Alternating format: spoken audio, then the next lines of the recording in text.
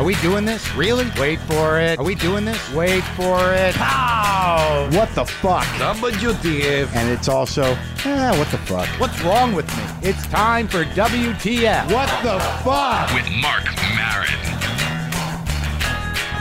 All right, let's do this. How are you, what the fuckers? What the fuck buddies? What the fucking ears? What the fuck nicks? What the fuckatitions? What the fuckettes? And what the fuckatins? How about that? I got a big list here, man. This is WTF. I am Marc Maron. Thank you for listening to the show. And I do want to thank you sincerely and with a big heart. Can I do that today? I'm going to go on vacation next week, if that's okay with you guys. There will be no discontinuation of service. Service will continue with new episodes of the show, but I don't want to lie to you. I'm going to be away, and perhaps in the next couple of shows, I'll record them early, and I'll speculate what I think I'm doing on vacation. That's what I'm going to try to do. I need a fucking vacation. All right. I just need one. I've never taken one. I'm going to try to take one. Let's get into that in a minute. Let me get into some business. Today on the show, the amazing Brian Regan is in the garage, and certainly one of the greatest comics ever in my humble estimation. And I'm going to talk about that more in a minute. I do want to I get all your letters. I read as many emails as I can. I appreciate all the gifts. I appreciate all the love that comes my way. And I can't always respond personally to you, but I personally love it. And I'm grateful for it, and I appreciate it, and I want to thank you for listening. You know who you are, and it's just great. I am a little overwhelmed with stuff, so I can't always get back to everybody personally, and that bothers me. Believe me, it's one of the reasons I need a vacation, because no matter how much I have to do, I will obsess over one email where a guy's like, "Hey, come on, man, just email me back," and I will carry that with me for the day. I don't have any boundaries around, no ability to compartmentalize what are major problems and minor problems. Everything just melds into one big multi-headed, multi-armed, several million tentacled problem or issue that is just coming at me. And I need to stop it. But I do appreciate all incoming stuff. That said, I was in Chicago, and I didn't get to talk to you since the Jack White episode, but I was in Chicago. I had a great time in that city. I'm looking forward to going back to the main stage in August. You can go to WTFpod.com and check my calendar for everything. I love that city. It's one of those cities that it's its own thing. It's a real city.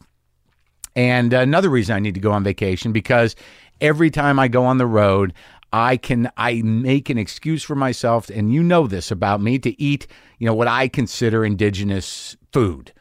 Like, I can go anywhere now. Any big city has a foodie community where they have the best food. Oh, that place is a new restaurant. It's great. But there are some old standbys, and that's where I like to go. So, of course, I asked about, which pizza to go to. I got so many people saying I got to go to Lou Malnati's that I went to Lou Malnati's, and I'd been there before in my life, but I'd forgotten about it. And I went there for lunch with Andy Kindler. And in lunch with Kindler, can you have that much Jew around pizza? Absolutely. Me and Andy Kindler eating pizza is the equivalent of perhaps an entire Jewish family eating pizza. We're playing all the parts and covering the entire history. So me and Andy went. We discussed a lot of things, some issues, some problems. We had some good times. We had some laughs. We ate a pizza. We split a 9-incher. Now, that should have been enough for most people, but it was not. That night, backstage at the Chicago Theater, where I was working with the lovely Sarah Silverman and Kyle Dunnigan and Reggie Watts, Hannibal Burris, Natasha Leggero, I found an excuse. I said, we got to order a Lou Malnati's. Do they deliver? Hell yes, they deliver. Let's do it. Everybody in? I didn't care if everyone was in. I just wanted to make sure that I shoved another 2 or 3 slices of Lou Malnati's deep dish sausage and mushroom pizza in my face. So over the course of a day, I ate an entire deep dish pizza. And I don't know what the fuck I'm thinking. Look, folks, this is who I am at this point in my life, and you know this. I know there are bigger issues in the world. There are other things to talk about, but I think I'm probably eating about 15 to 20 fucking nicotine lozenges a day. I'm compulsively stuck in some sort of Twitter vortex for some sort of immediate gratification buzz and hyper engagement with thousands of people I don't know. I'm constantly drinking coffee, probably 2 to 3 pots a day. I cannot let go of my phone. I'm responding to emails as they come in always. I'm reading all of your emails. I'm fielding mail here at the house where people send me stuff. I've got a P.O. box that's coming in. I do this show. I'm about to lose my fucking mind. I'm strung out, for fuck's sake. I got a problem, man. I got to shut this shit off. When was the last time? I've got this fantasy in my head, and I'm telling you, this is, what day is it? It's Thursday. When did I eat that pizza? On Saturday? I don't think it's completely out of my system yet. I'm locked up. But that's not your problem. I don't even want to really talk about that. I'm just strung out. I need to turn my phone off. I need to turn my computer off. I need to turn part of my brain off and just fucking relax. I'd like to get off these nicotine lozenges again. This can't be good. I know what I'm doing.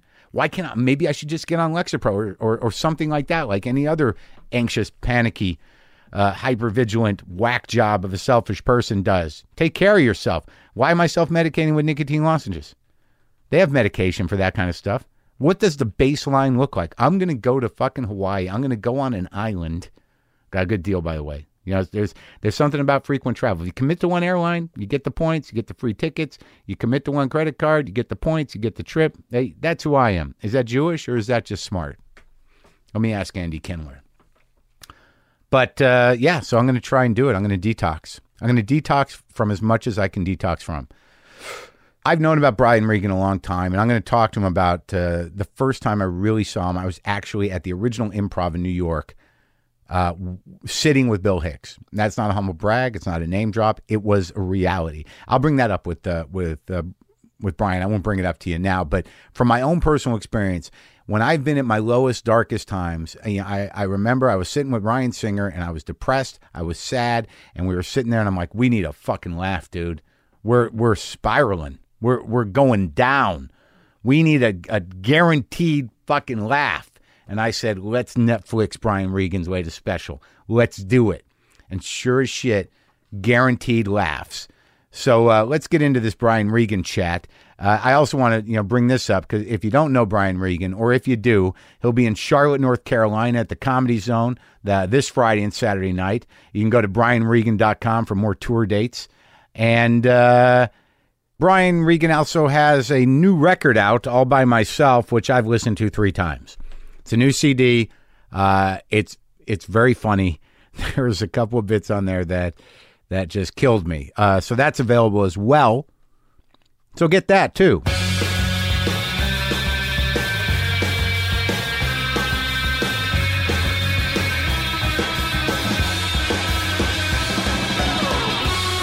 All right. I'm nervous about this. Me too, Mark. You I'm shaking over here. I don't know what you have in store for me. I don't know if you've got like old tax records. Brian Regan is in the garage here, and I for some reason I feel like it's a rare event that you show up at these things. Well, I've wanted to do your podcast for quite some time. You know, you're somebody that comedians look up to, and I'm happy for your success, and I'm thrilled to be included in your roster of comedians that you've talked to. You're the guy people look up to. You like you're elusive to me somehow. No, you don't realize. Like I swear to God, any comic that I talk to, you're like, who's the funniest guy? Brian Regan's the funniest guy. It's like a given. It's a given that there's Brian Regan, then there's other people. Well, do you know that? I don't know about that, but I'm honored, man, when comedians, when people who do what you do like what you do, there's no better compliment than that. But do you feel like out of touch with it? Like, do you like, are you, I mean, in the sense that like, I just picture you're like out working on the road constantly and you just go into a place and you get into your stance and you do it and then you leave and then it's the next place. Like I see a lot of guys around, but I never see you ever. I try to have my normal world, man. Yeah, really? How's that going? Well, I mean, I love comedy, yeah, but I don't want that to be everything. You know, right. I've got 2 wonderful kids, and I like to not be a comedian too. Yeah. You know what I mean? Like when I'm off, I just kind of shut down, and I'm not like obsessed with show business. You know? No, of course. But was there a time? I mean, I have to assume. Like, let me tell you a story. Like, I think the first time I saw you, I was in New York. It was like 1990, maybe 90. Like, yeah, somewhere around there. Bill Hicks was living in New York for like a second, and the old Improv was still in existence. It was barely holding on 44th Street. Right. And you came in. I don't know if you worked there at all usually, but for some reason you came in and Hicks was like, "We got to go watch Regan." Wow. And I was like, "Well, I don't know who is Regan." And like he pulls me in there and he sits me down next to him. We're in the back of the room. There must have been 12 people in this place. And he just fucking laughed hysterically for the entire time. Do you remember being in that place? I remember the Improv, of course. The original one on 44th. Yes. And I do remember Bill Hicks on one event watching one of my shows, and it was like, you know, for somebody like that to like what you do is just tremendous, man. I think you had like a lot of influence on a lot of people too. Wow. I know. I guess I'm just going to sit here for an hour and blow smoke up your ass. Would that be good? I feel like this is a nice setup, and then I'm going to get the kabow. No, but now that we did all that, you know. Yeah. No, listen, I'm very flattered, so thank you. I really feel like you're a mystery to me. Like I'm going to tell you another story. I was in the middle of a divorce, and I'm sitting around this house, just hoping, like, I'm sitting around the house going, like, I'm probably not going to have this very long. And this might be the last few hours. Goodbye, house. Yeah. What am I going to do in my house, my sad house? I was with my buddy Ryan. I'm like, I need some laughs. What are we going to do? Fucking put on Brian Regan. Oh, man. Put that on my in my resume. Helps people get through divorces, you know? You do. Sure you do. Well, that's very nice, man. Thank you. Where did you start, though? The comic strip in Fort Lauderdale.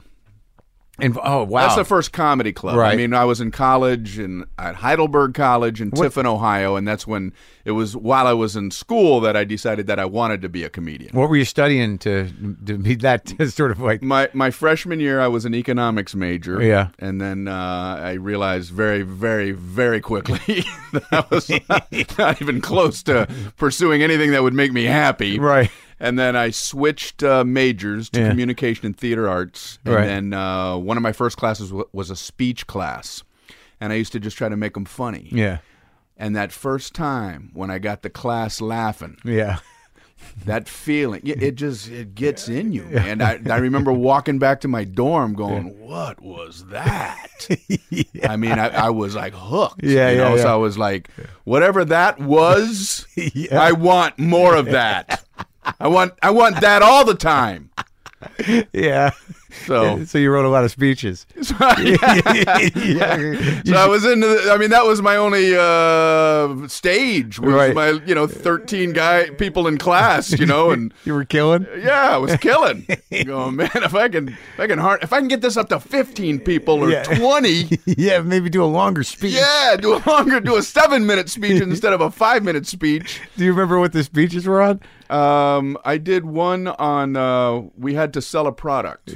And I had this whole, it was like a misdirect. I had this bag. Yeah. And that there was something in the bag. Right. And I was talking about, I remember the speech. It was like, are you ugly? Are you tired of people thinking you're ugly? And when you're walking down the street, they cross to the other side of the street. Well, I have a product for you. And then I reached into the bag, and then I pulled this thing out, and I set that off to the side, and I said, the paper bag. The old switcheroo. Yeah, the old switcheroo. I said, you could put this over your head. And I remember the teacher howling and all the class howling, and I'm like, wow, that was fun, man. That was easy. I did a misdirect. Yeah. They got into it, so...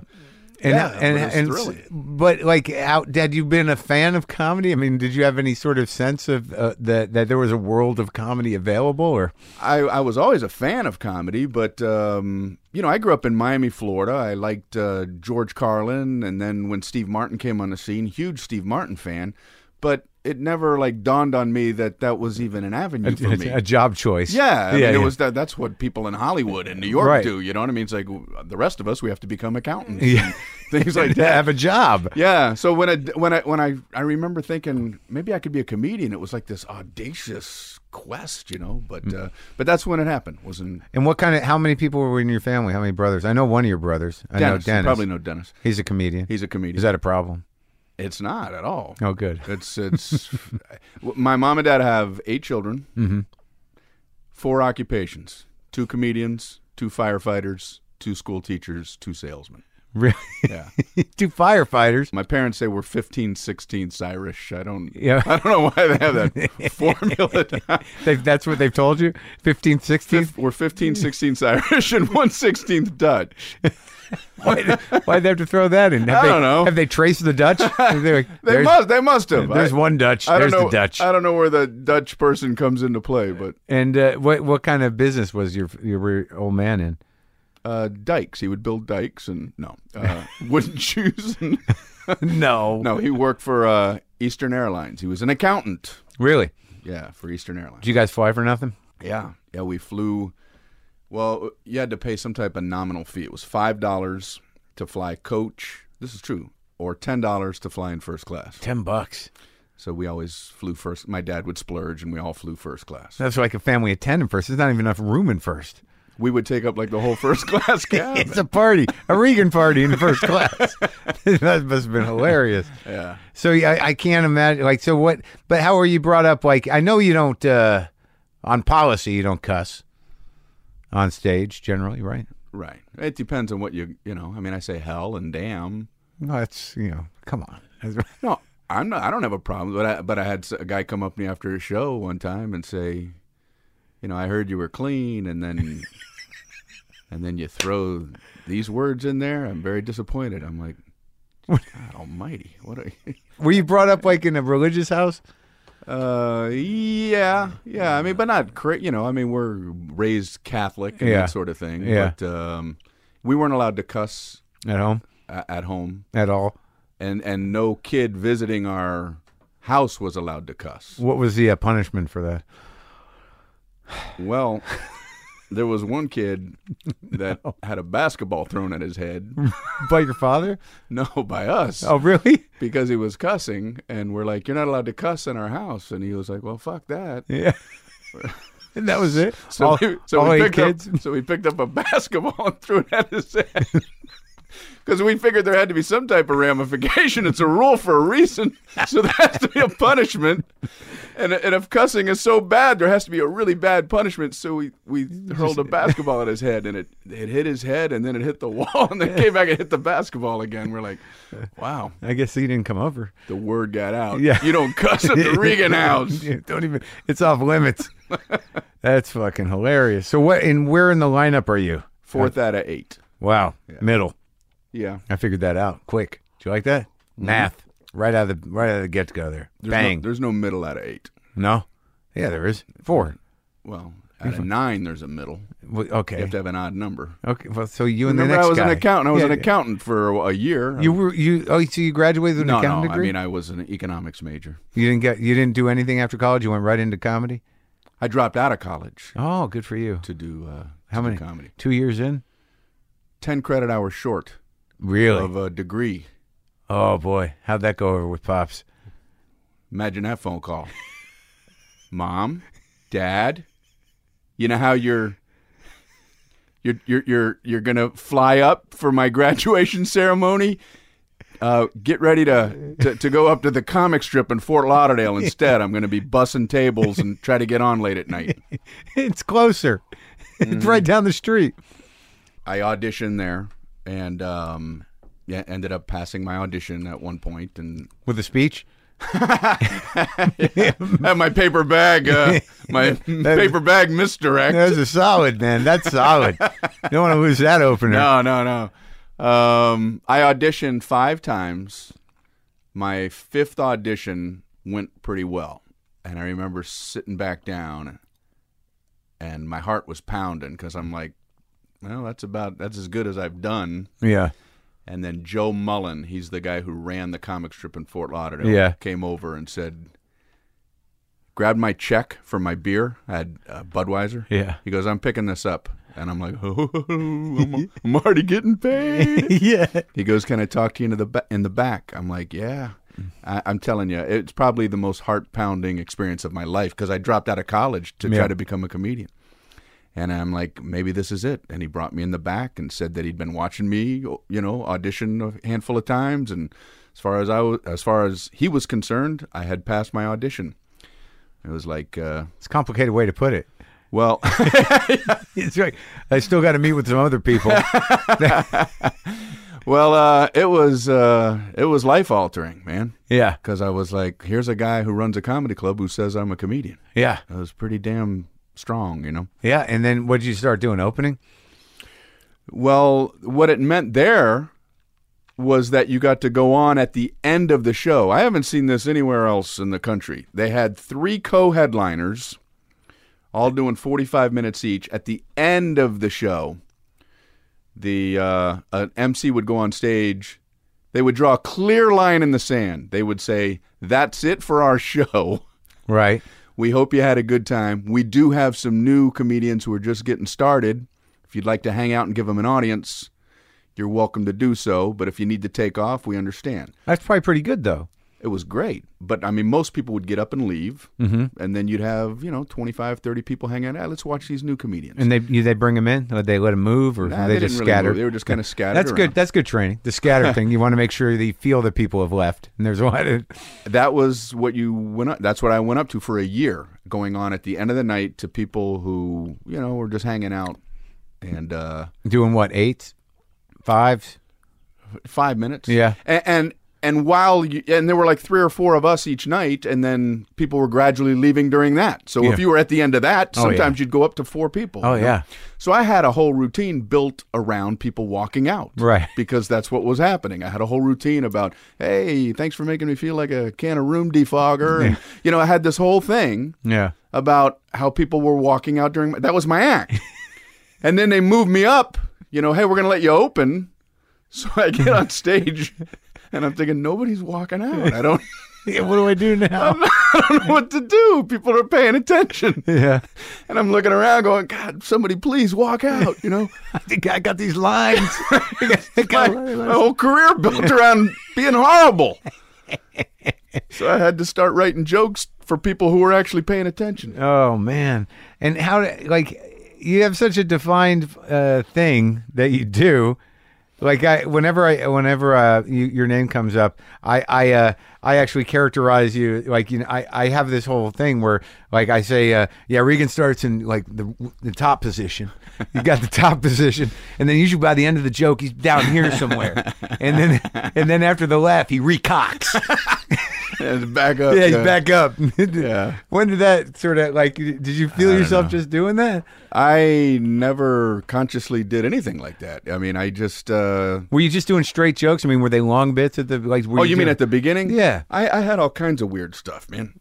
I didn't know what I wanted to be as a comedian. I mean, when you first start, you don't really know. So you're doing everything? I had props. No, I had really. I'm not judging. I'm just curious. No, I mean I had a little bit of everything. The bag. I had a bag. Yeah. I was so bad at prop comedy. I had props for jokes I didn't even need props for. Like what? Like I had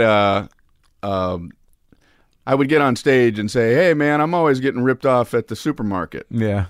Like I bought a box of cereal and it was less than half full. So I brought it back to the manager and I said, "Hey, this box of cereal was less than half full."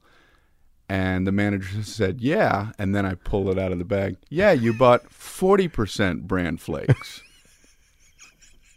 Did you repeat it? And then, I would hold the box up and I look back going, did I need to hold up a box of 40% bran flakes? That was part of the joke?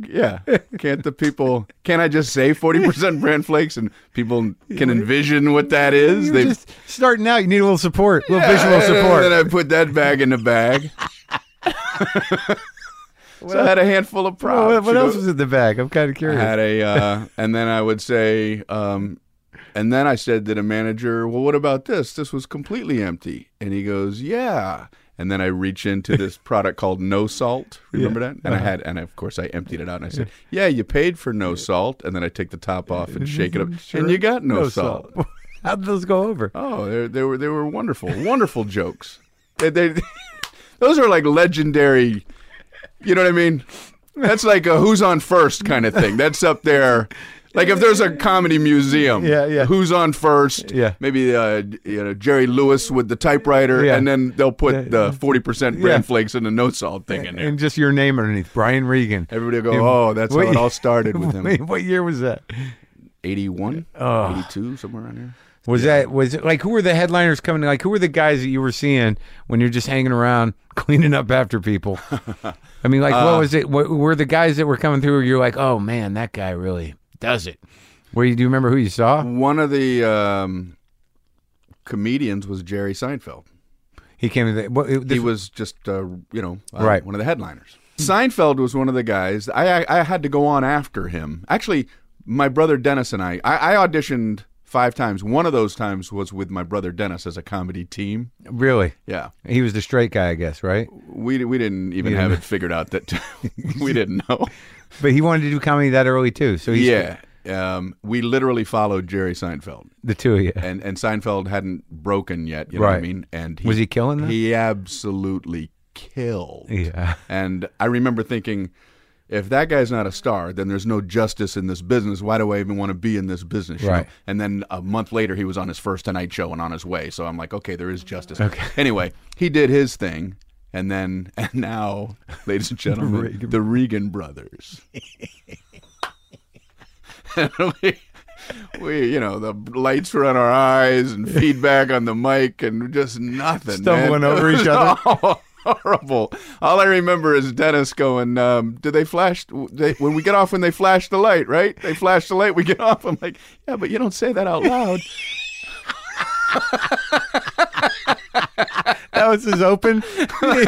Yeah, about a minute in, he knew we weren't getting any laughs. And he's like, "When do we leave? How do we get off the stage?"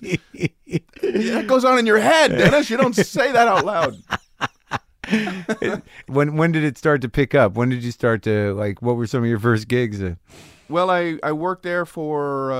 like house MC kind of shit or what? Yeah, I mean, I moved from going at the way end to then they would let me do 10 minutes up front, and then I would be the house MC for a while. And I remember the first gig that I got was down in Coconut Grove. They were going to do comedy in a bar for one night a week. Yeah, the one-nighters. Yeah. Oh, yeah. And, the word was out. They're going to do comedy. They're looking for local comedians. And I called the guy up, and I had never performed anywhere other than the comic strip in Fort Lauderdale, Yeah. And I also, at the comic strip, I worked in the kitchen. I cooked and everything. So anyway, I call this guy up. You cooked? Yeah. If I was at the first comedian, people in the audience would order hamburgers and stuff like that. And I would put the burner way down low and put their burgers in, and then I'm on stage. Yeah. Their burgers are cooked. They don't even know they're looking at the cook. And then you go back, put your apron on. Yeah, I put my apron back on. I had to empty the trash. The most embarrassing thing was at the end of the show. I had to. The dumpster was behind the comedy club, right? And people, I had to empty the trash. Yeah.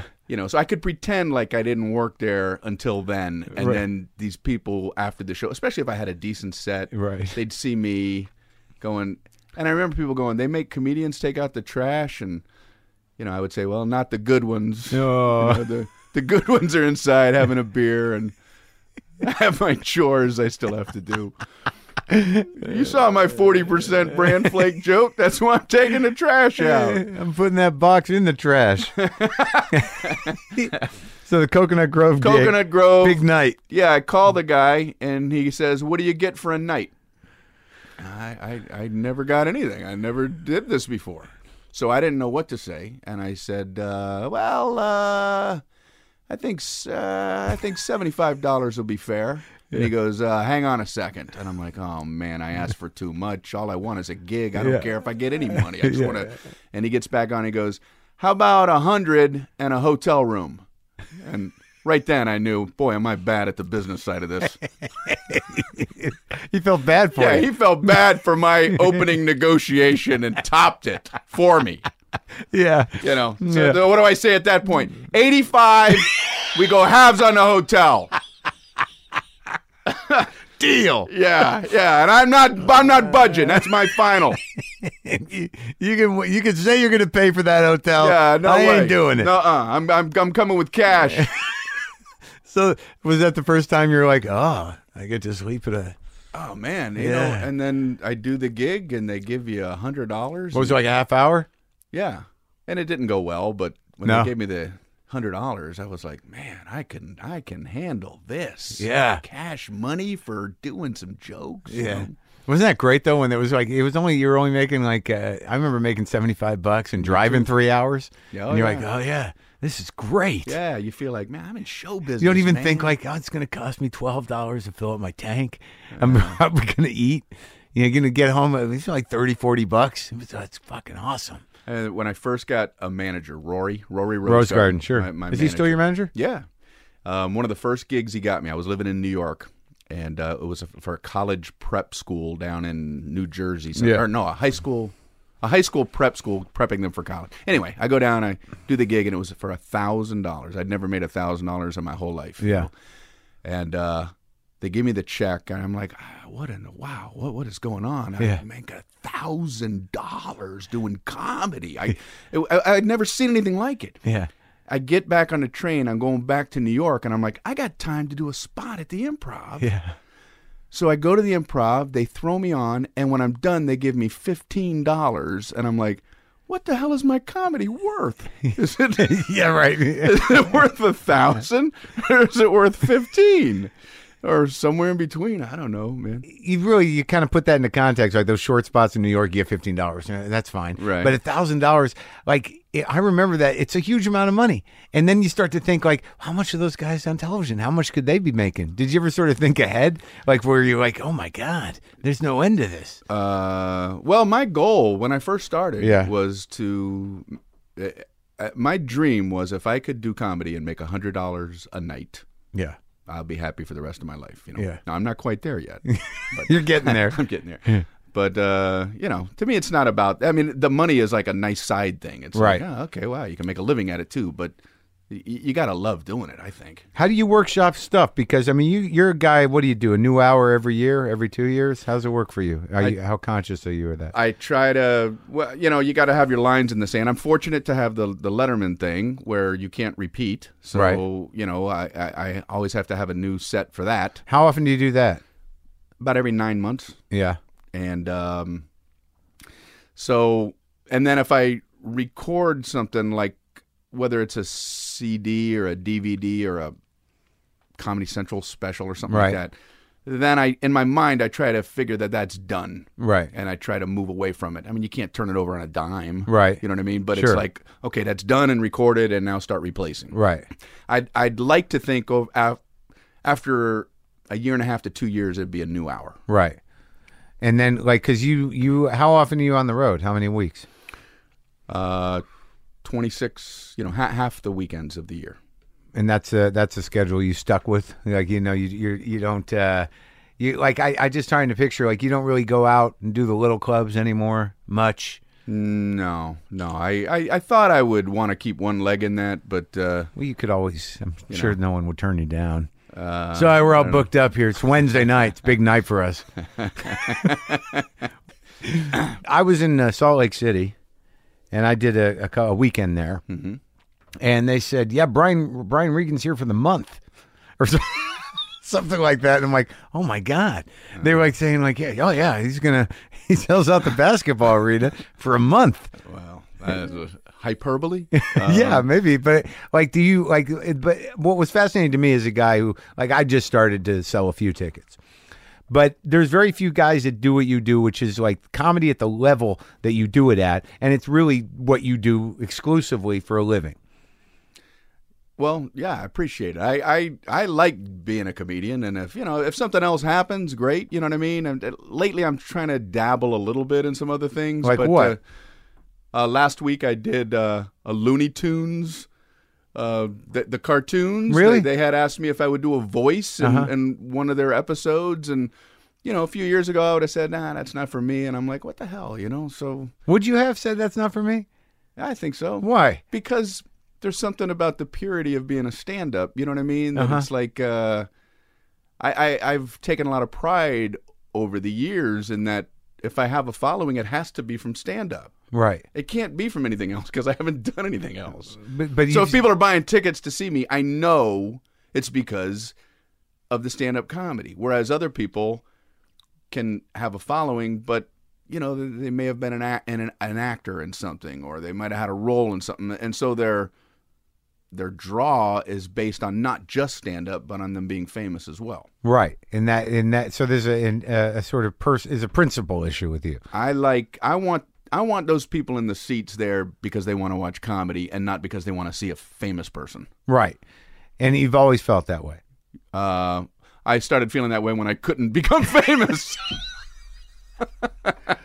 Well, I changed my goal so I could be successful.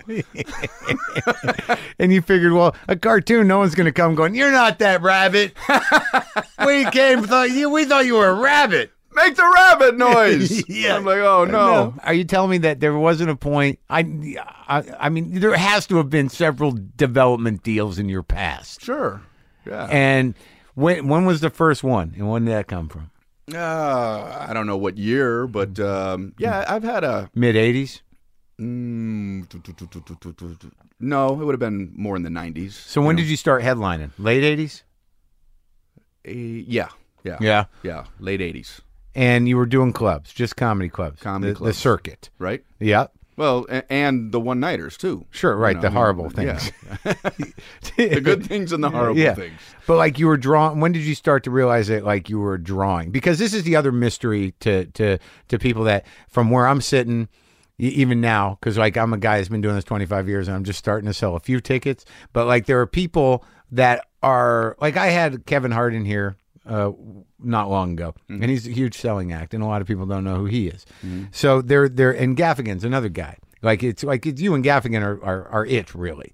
And Kevin Hart he's also selling a lot of tickets. But where does that? How did you build that, man? I mean, I know you have your specials every year or two, but like you sell thousands and thousands of tickets a year, but you're not on a television show. And it's not like, you're a household name necessarily, but you're a huge comedian. What was the process of that? I don't know. It's a mystery to you. It is. I mean, I certainly didn't, set out that way. I mean, when did you first start noticing it? Well, it was when I was in comedy clubs, and I started, they started adding shows, Right. It would be like, normally they would have one show on a Friday and two on a Saturday, and then, my manager would say they want to add a second show Friday, and then the next time you go back, it's like, well, now they want to add a third show Saturday, and when you start, and then it's like maybe we can all do this all in one place. Exactly. Yeah. So you get to the point where you're maxing out the comedy club, right? And you go, well, why would I do that for 5 nights when I could have that same amount of people for one night in a theater? It's exhausting, right? So I mean, especially for the way you do comedy. I mean, to do 2 shows a night for 2 nights after a certain point, it gets it's tiring, right? No, doesn't bother you. Yeah, you know what I mean. Yeah. How do you complain about? No, I'm not complaining. I don't. I absolutely. Whether it's 3 shows a night or 1 show a night, it's all gravy and wonderful, man. Yeah, there ain't nothing bad about it. So, how many days do you do in Salt Lake? Just out of curiosity. Well, it was 10 shows, right? In their theater called Bravenel Hall. Mm-hmm. So, it's a lot of tickets. Yeah, and you do it once a year, right? I like to go back there every 2 years because I don't want to. If people if they like it, I want when I go back that they're going to see mostly a new set, right? And how did you become because that community? And I'm obviously not, I'm not trying to be, this shouldn't be that personal. I mean, you've got to be sort of sanctioned. The Mormons have got to say he's our guy. He's okay. It's interesting to me because clearly the Mormon community likes clean comedy. Right. And it's interesting to me because I'm not Mormon. You know what I mean? I've never said that I was or anything like that. Right. And I have conversations with my manager sometimes going, do they think that I'm Mormon? Do I have to have a disclaimer, Yeah. So, but I'm confident in that. I just do what I do. I've never claimed anything, you know what I mean? And I like the fact that they like what I do. Are they good audience? Oh, yeah. They're great. Yeah, strong, man. Well, yeah, because I assume like there's only a few people that they can, as a community, say this guy's okay. Go have a good time. No, it's a great thing. I'm not saying it's a negative thing. It's just sort of interesting because I found that when I worked there, it's an odd place because it is sort of like that's their state. Welcome to Utah. And there's a lot of different types of Mormons, and they're always all together. There's the pioneer types, and then there's the modern types, and it's a very interesting vibe. I went after one of the shows. We went to this restaurant, and I like to have a shot of tequila every now and then, right. And so I had a shot of tequila, and then some people from the show were starting to come in and hang around, and I was feeling. And I shouldn't have felt this way. I'm thinking, should I be drinking here? Because I know that's not a big thing with them. Yeah. So the waitress came back and said, would you like another shot of tequila? In front of them? Well, she's pointing to the shot glass. Yeah. And I wanted my tour manager, Andy, to get one for me. Yeah. And I said, no, I'm good. But Andy, how about you? And he goes, I'm good. And then she leaves, and I said, Andy, what do you think I was trying to pull there? I wanted you to get the shot for me, And sneaking a shot in front of the Mormon fans. It's just fascinating to me. Like the idea that you can do that many shows, that's the numbers are just spectacular. I mean, it seats a lot of people. It's fascinating. Like you must play to a good percentage of the population of Utah every 2 years. It's almost like Utah's coming out to see Brian Regan again. Listen, the whole thing was kind of surprising to me because I have the webpage thing, and I was noticing that before I ever performed in Utah or Salt Lake City, I was getting a lot of comments like, "How come you never come to Salt Lake City? How come you never come to Salt Lake City?" and disproportionate from other cities. And that's when they had a meeting. Told my manager, I said, maybe we should book a show there. And that's when we kind of found out, I got a little bit of a following there. Yeah. And where are some of your other areas that you find that you just kick ass? I don't know. I mean, that sounds self-serving to... Oh, I'm asking well, you. Here I'm asking you. I do well in Denver, Atlanta. Yeah. New York is always fun. Yeah.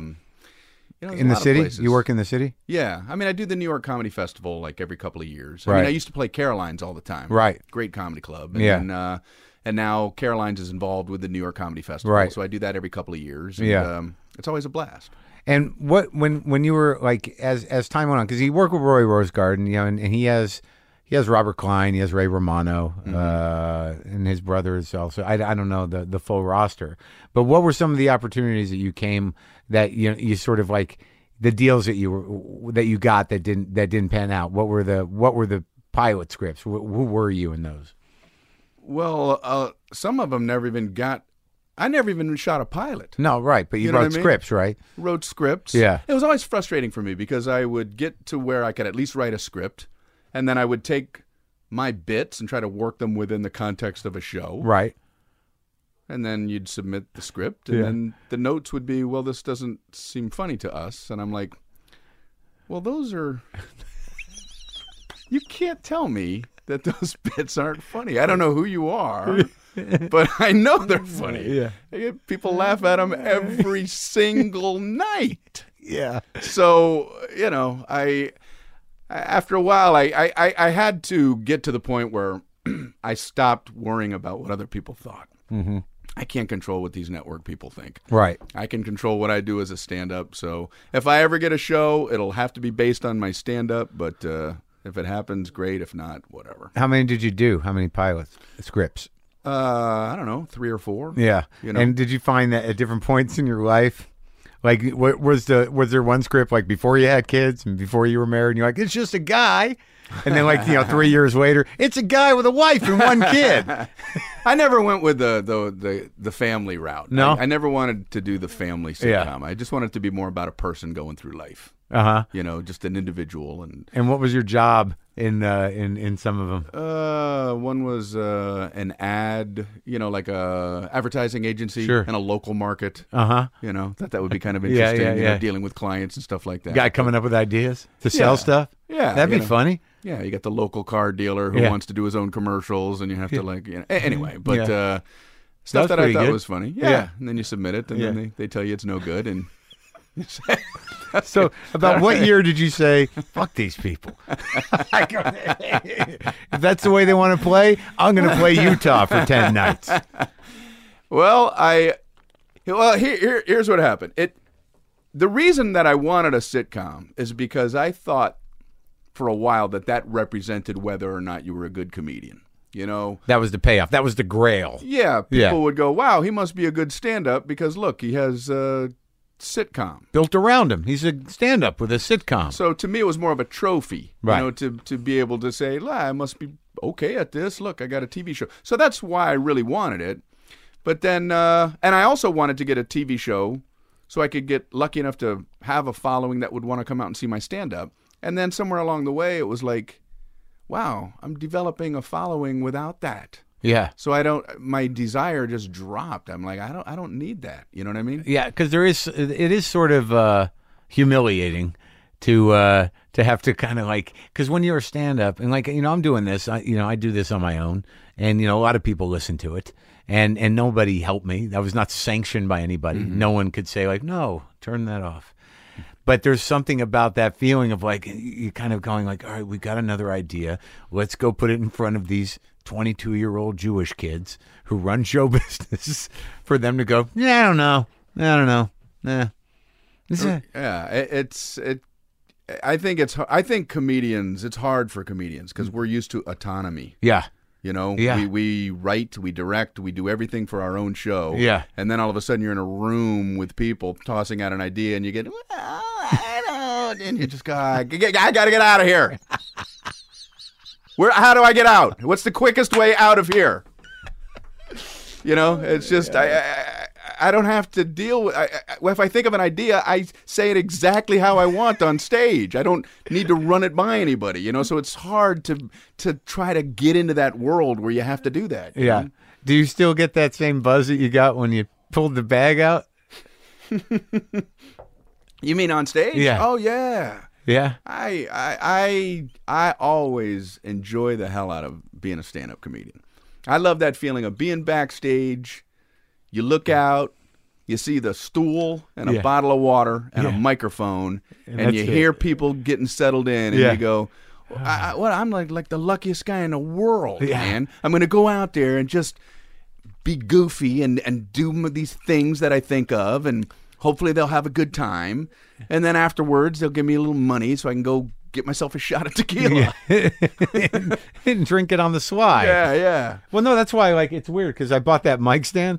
Like, that's a regular boom mic stand where the hat is. Uh-huh. But I went out and bought that. The boom doesn't go on there. I would never have that on stage. But this is a standard. That's all the equipment we need is a mic and one of those stands, right? And the reason I bought that was I'd been to like 2 clubs in a row that had fucked up stands. And I was like, we need 2 things. We need a microphone and one of these. You don't have another one of these?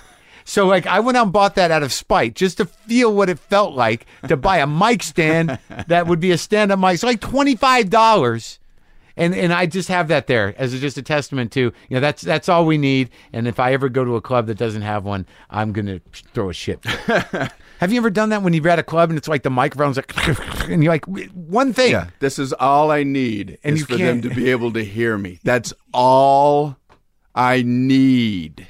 And you can't provide that for me. It's like... It's the worst, right? You know, what's also interesting is when you are at, like, say, a theater, right? Yeah. And you have the curtain, and then in front of it is what I described, the stool and the water and the microphone. And you look behind the curtain at the show they're going to do the next night, and you see these big elaborate sets with thrones and king outfits. Fake clouds in the air. Clouds, and you go, wow, what a difference a night makes. You know what I mean? I mean...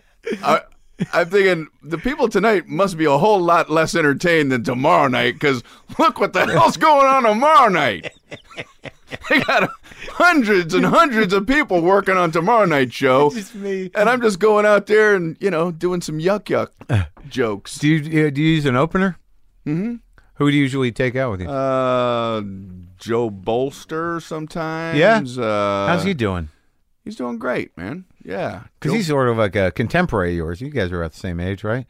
He was one of the guys that I watched at the comic strip in Fort Lauderdale when I first got started. He was one of the headliners that came down. Jim Colleton, Gary Brightwell, Kermit Apio. Yeah. Funny comedian from the Seattle area. I'm sure I'm blanking on it. Tom Ryan. And my brother Dennis, sometimes we do shows together, but that's more of like a special thing because he headlines himself, but yeah. Did you capture the old bit? Bring him out. Are they going to flash us? Are we done? Can we leave now? It's interesting to me that there's a whole new generation of comics. I talk to a lot of guys in here from all different areas, and you're the real deal. And it actually annoys me when people don't give guys who are the real deal the respect they deserve. It bothers me. What's happened to you? Like in terms of like when you're on the road, have you had opportunities to meet guys that you looked up to, like Carlin or Steve Martin or any of those cats? Did you ever get any sort of love from any of those cats? I never got to meet George Carlin. I had an opportunity to watch his very last show, not knowing that it would be his last show. He performed in Las Vegas, and then a few days later he had a heart attack. Yeah. And we were looking for something to do, my ex-wife and I, that weekend. And we were between him and a Neil Diamond impersonator. Uh-huh. So instead of seeing George Carlin's last stand-up comedy performance, yeah, I saw a Neil Diamond impersonator. You can go ahead and blame your wife for that. No. I mean, we both agreed. Come on. We both agreed on that. All right.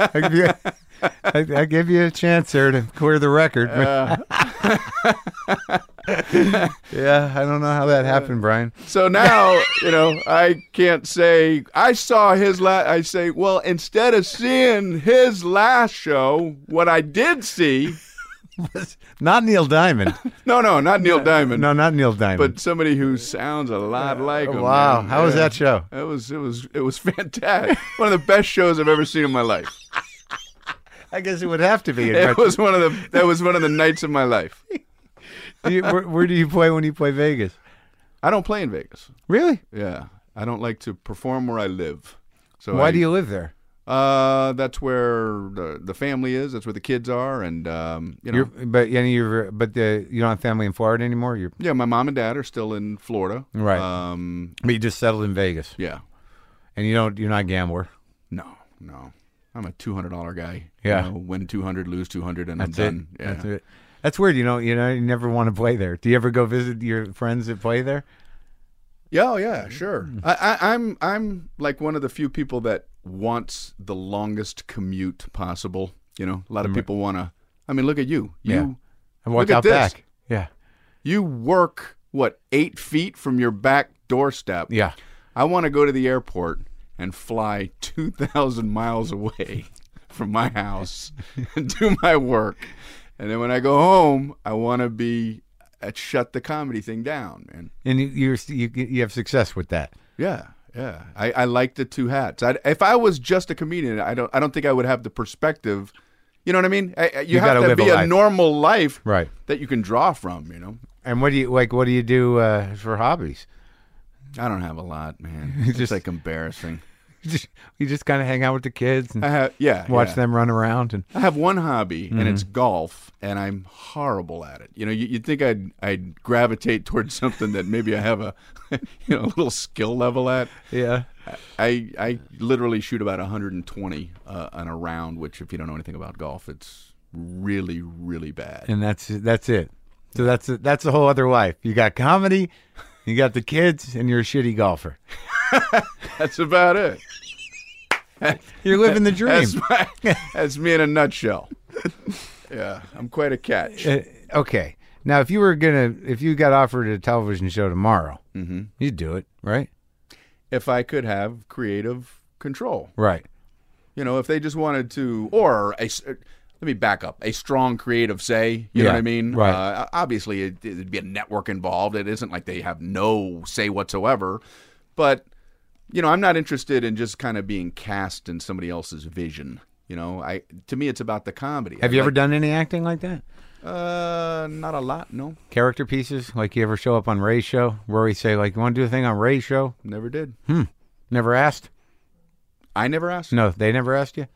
They never asked, and I never asked. I don't like putting my friends in those positions. No, you know I what know. mean? Where I it's know. like, Have you never showed up as like, hey, there's that guy from that? Nah. no. It's interesting. It's interesting to me because you really are a pure comic. Like, there's just never, you're stand-up. You say that now until you hear my Looney Tunes voiceover and go, oh, I think he's getting off the rails here, man. Let's do a phoner with him. Do a little follow-up. Heard the rabbit thing. Yeah. Tell me more about that purity. But you do. But it's a badge of honor at some level, right? I mean, it has to be after a certain point. It's. I like it. You ever get afraid you're going to tap out of it? Like, do you get concerned? Do you get tired or like, am I getting too old for this? Or do you look at that picture of Rodney and say it doesn't have to end? I like the idea of maybe retiring at some point. It'd be nice to get to a point where you don't have to do it anymore. You know. But I don't know. I'll cross that bridge when I get there. But right now, I enjoy the heck out of it. Have you ever performed internationally? No. No. No. You just don't want to try it. I would like. I England. I'd like to try. I'd like to try, but I don't know that I have any following over there whatsoever. So listen, I have trouble doing shows in Canada because I wonder if the subject matter crosses that line. Have you done it up there? Sure, I've done Vancouver and Toronto and Works stuff like good, that. Right? But every bit I'm going, do they have this? In my head, do they have UPS? Do they have Krispy Kreme? Do I change it? So it's like an awkward feeling. And I can only imagine in England, like at the start of every joke, do they have airplanes? Do they fly? The panic. Do they live in houses here? Yeah. It's one step short of like, what do you people eat? Yeah. Do you eat things? Yeah. You have food. You have like dinner, right? You eat. Is it called dinner? And I know I'm overly paranoid about it, but it's scary. like, I don't know what would you hear about certain comedians that, wow, they're huge over there or something. And I'm like, I haven't heard any clamoring from the English people to have me come over. We've got to hear your Pop-Tarts bit. I don't know if that's a British accent. I don't know what accent that was. It was close. It was good. That's my Looney Tunes. Yeah. What is the Looney Tunes gig? What was the character you played? I play a motivational speaker. Yeah. Who Daffy Duck gets turned on to. This is a new series of Looney Tunes? Yeah. They just started making them again or something? Well, they started making them a few years ago. Now those characters are in the modern world. Like Bugs Bunny and Daffy Duck share a house together, and it's no longer out in the woods. Right. And I was meeting with the writers, and they were joking about how many jokes can there be out in the woods. Yeah. So they put them in the modern world. And it's great. That same art that you. Yeah. But I watch them with my kids, and they're very, very funny. How old are your kids? My boy is 13. My girl is 8. Wow. Yeah. So you've had them a while. I had my boy 13 years. My girl, I'd have to do the math. 8 years. I've had her 8 years. Do they ever see you do stand-up? Yes, they have. On TV, or you bring them with you? I bring them with me, and do they get a kick out of it? I don't force it on them, And if they are going to watch, I only want them to watch 5 minutes a night because I don't want them to get, You want to keep the material fresh? I don't want them rolling their eyes at. I want them thinking of me as daddy and not a comedian. Oh, that's interesting. So you really try to keep this separate thing, like Oh yeah. And now let's talk about the clean thing. Did you ever work dirty at all? Yeah. Yeah. I mean, I was never dirty, but I had dirty bits. Yeah.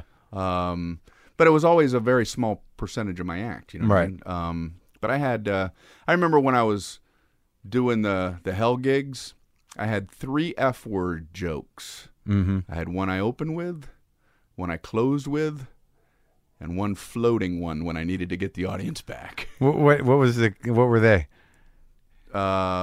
were the jokes? Yeah. Well, all right. You're gonna bleep them out? No. You don't have to bleep. One of them is I love when somebody doesn't know how to argue. Yeah. So the best they can do is just repeat what you said and add my ass to it. Yeah. Say, I saw this in a parking spot. Hey, man, that was my spot. Hey, your spot, my ass. No, seriously, I saw it first. You saw it, my ass. So then I say, you got to be careful, like in a holdup, you know? Hey, stick 'em up. Hey, stick 'em up my ass. Yeah. Or, and now here's where it really gets raunchy. Yeah. You buckle up. This is the dirty Brian. Finally. Or in a barroom brawl. Hey, I'm going to fuck you up. Hey, fuck me up. And then I didn't say it because they already get it. Yeah. And then I would pull out my box of bran flakes. 40% bran flakes. So that was the opener in a tough situation. That's I had an opener. That would have been in the middle. That was that was the floater one. That was the floater. Like I'm one to losing get him. back. Yeah. Gotta get the my ass joke. Yep. And then I'd do that, and they'd go, he is kind of funny. He is kind of funny. We heard the word fuck amplified through a sound system, so now we believe in him. He saved the night. We were starting to lose faith in him with his donut jokes. Now he's really using his freedom of speech. Now he's back. All right. We'll listen a little more. Isn't that funny that you knew that? That it really comes down to that. Like I'm sloppy. If I use fuck to punctuate things. I'm not you. And my crowd is much smaller. But I don't. But there's no reason you don't need him. No, but I don't.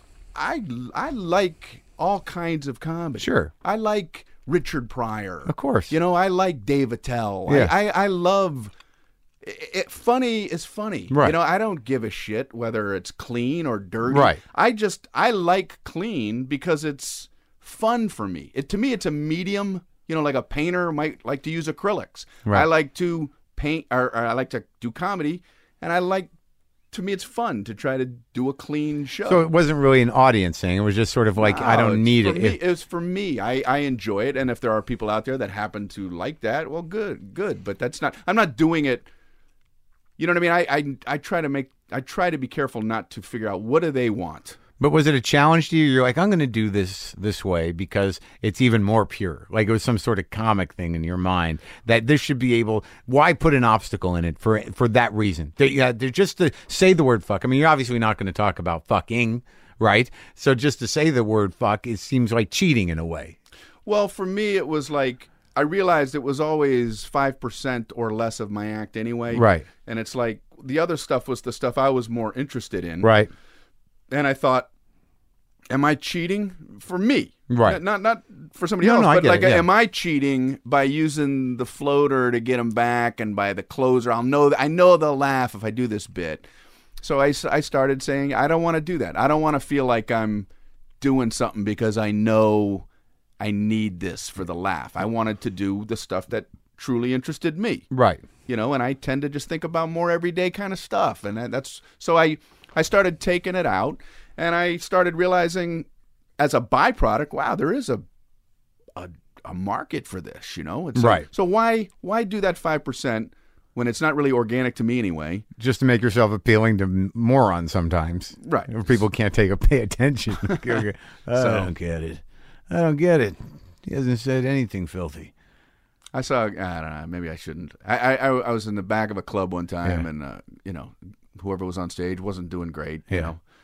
And then the guy threw the F word in there. And I saw two people in the audience get up and high five each other. And I'm like, what's happening? Wow. Is it that? Is this the end? It's not it's not that hard to say, is it? That was all it took? High five. Wow! Yeah! Did you hear that?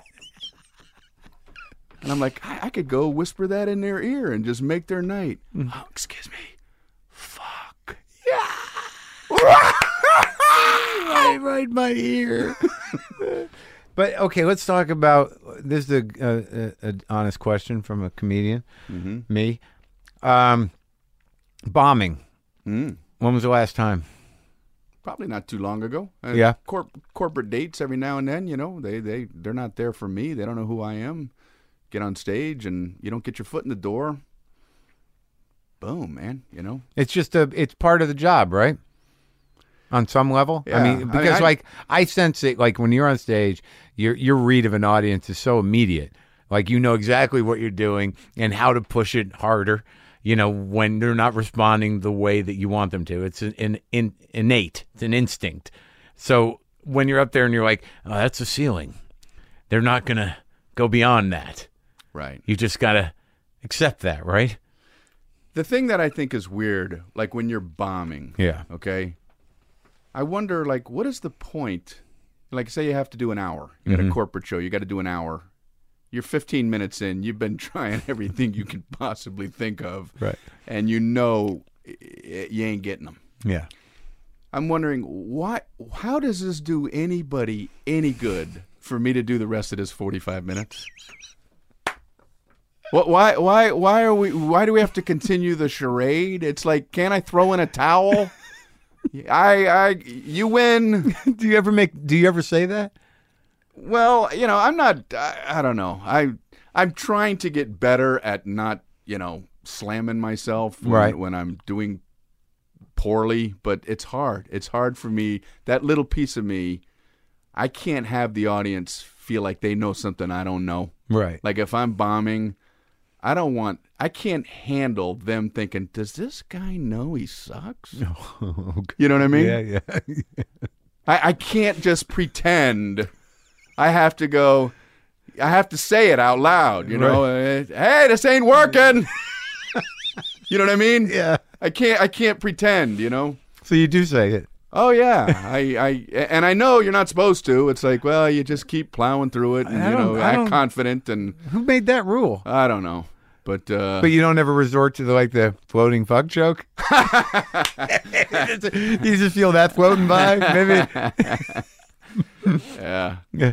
I did one time. It was a bunch of guys at a golf club, older guys, and I nothing. I got nothing. And it was like the worst bombing ever because they didn't even all start talking. They were nothing but polite. Oh. They all paid attention.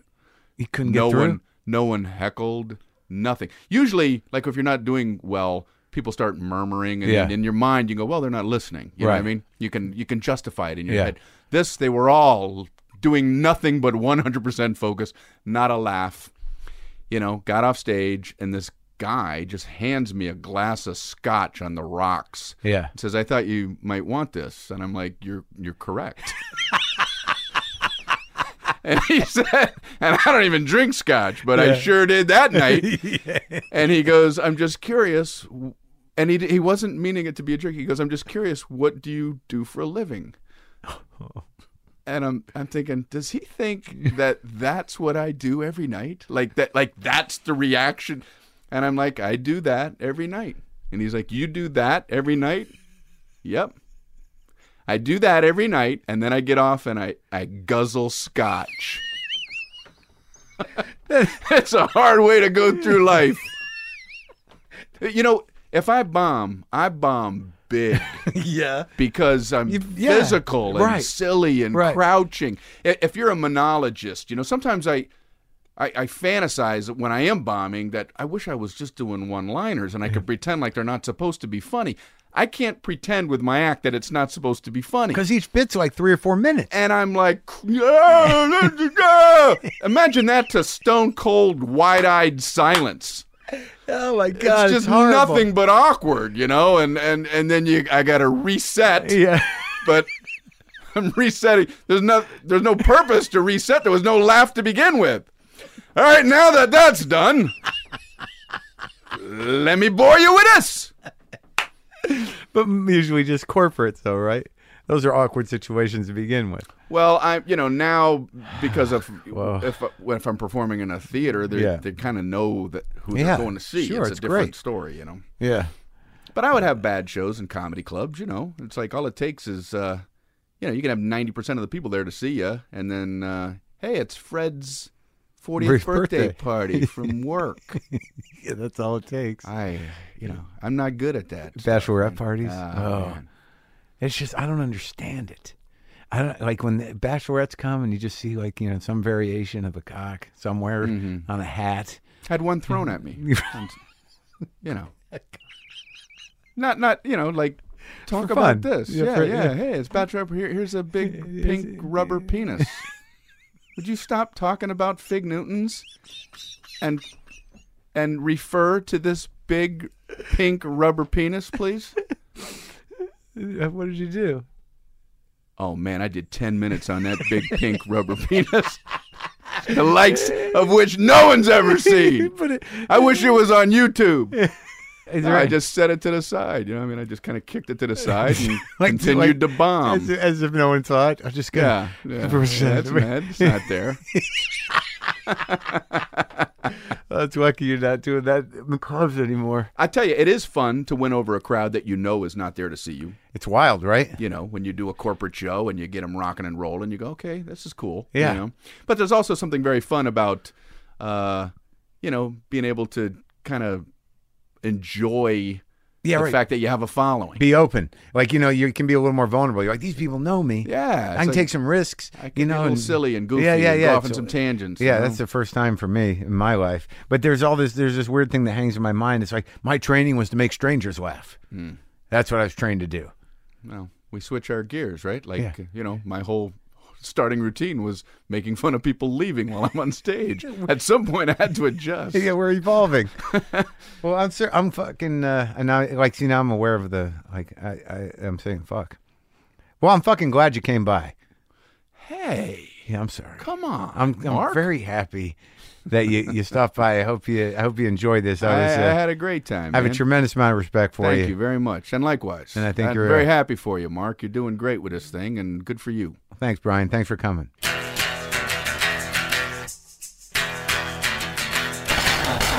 Brian Regan, straight up comedy talk from one of the best comedians in the business. Hope you enjoyed that. Go see him this weekend if you're in the Charlotte, North Carolina area at the Comedy Zone. That's tomorrow and Saturday. So, what else? That's it. That's our show. I'm going on vacation, but I will be here for you. I will be here for you over the next few days. Monday, Thursday, I'll be here, just like I always am. I shouldn't have even told you. But anyways, go to WTFpod.com for all your WTF pod needs. Get yourself the Marc and Tom show. Me and Tom Sharpling got that new show up. If you didn't pick that up, people are enjoying that. Get you a link to that. You can get on the mailing list. You can get some merch. Get yourself a new Coop shirt, some coffee mugs. A lot of things going on over there. Kick in a few shekels if you want to. Get the premium app. Holy fuck, check my calendar. All right, enough. Enough is enough. Am I right? I'm right. My God, my foot is fucking shaking and my head hurts.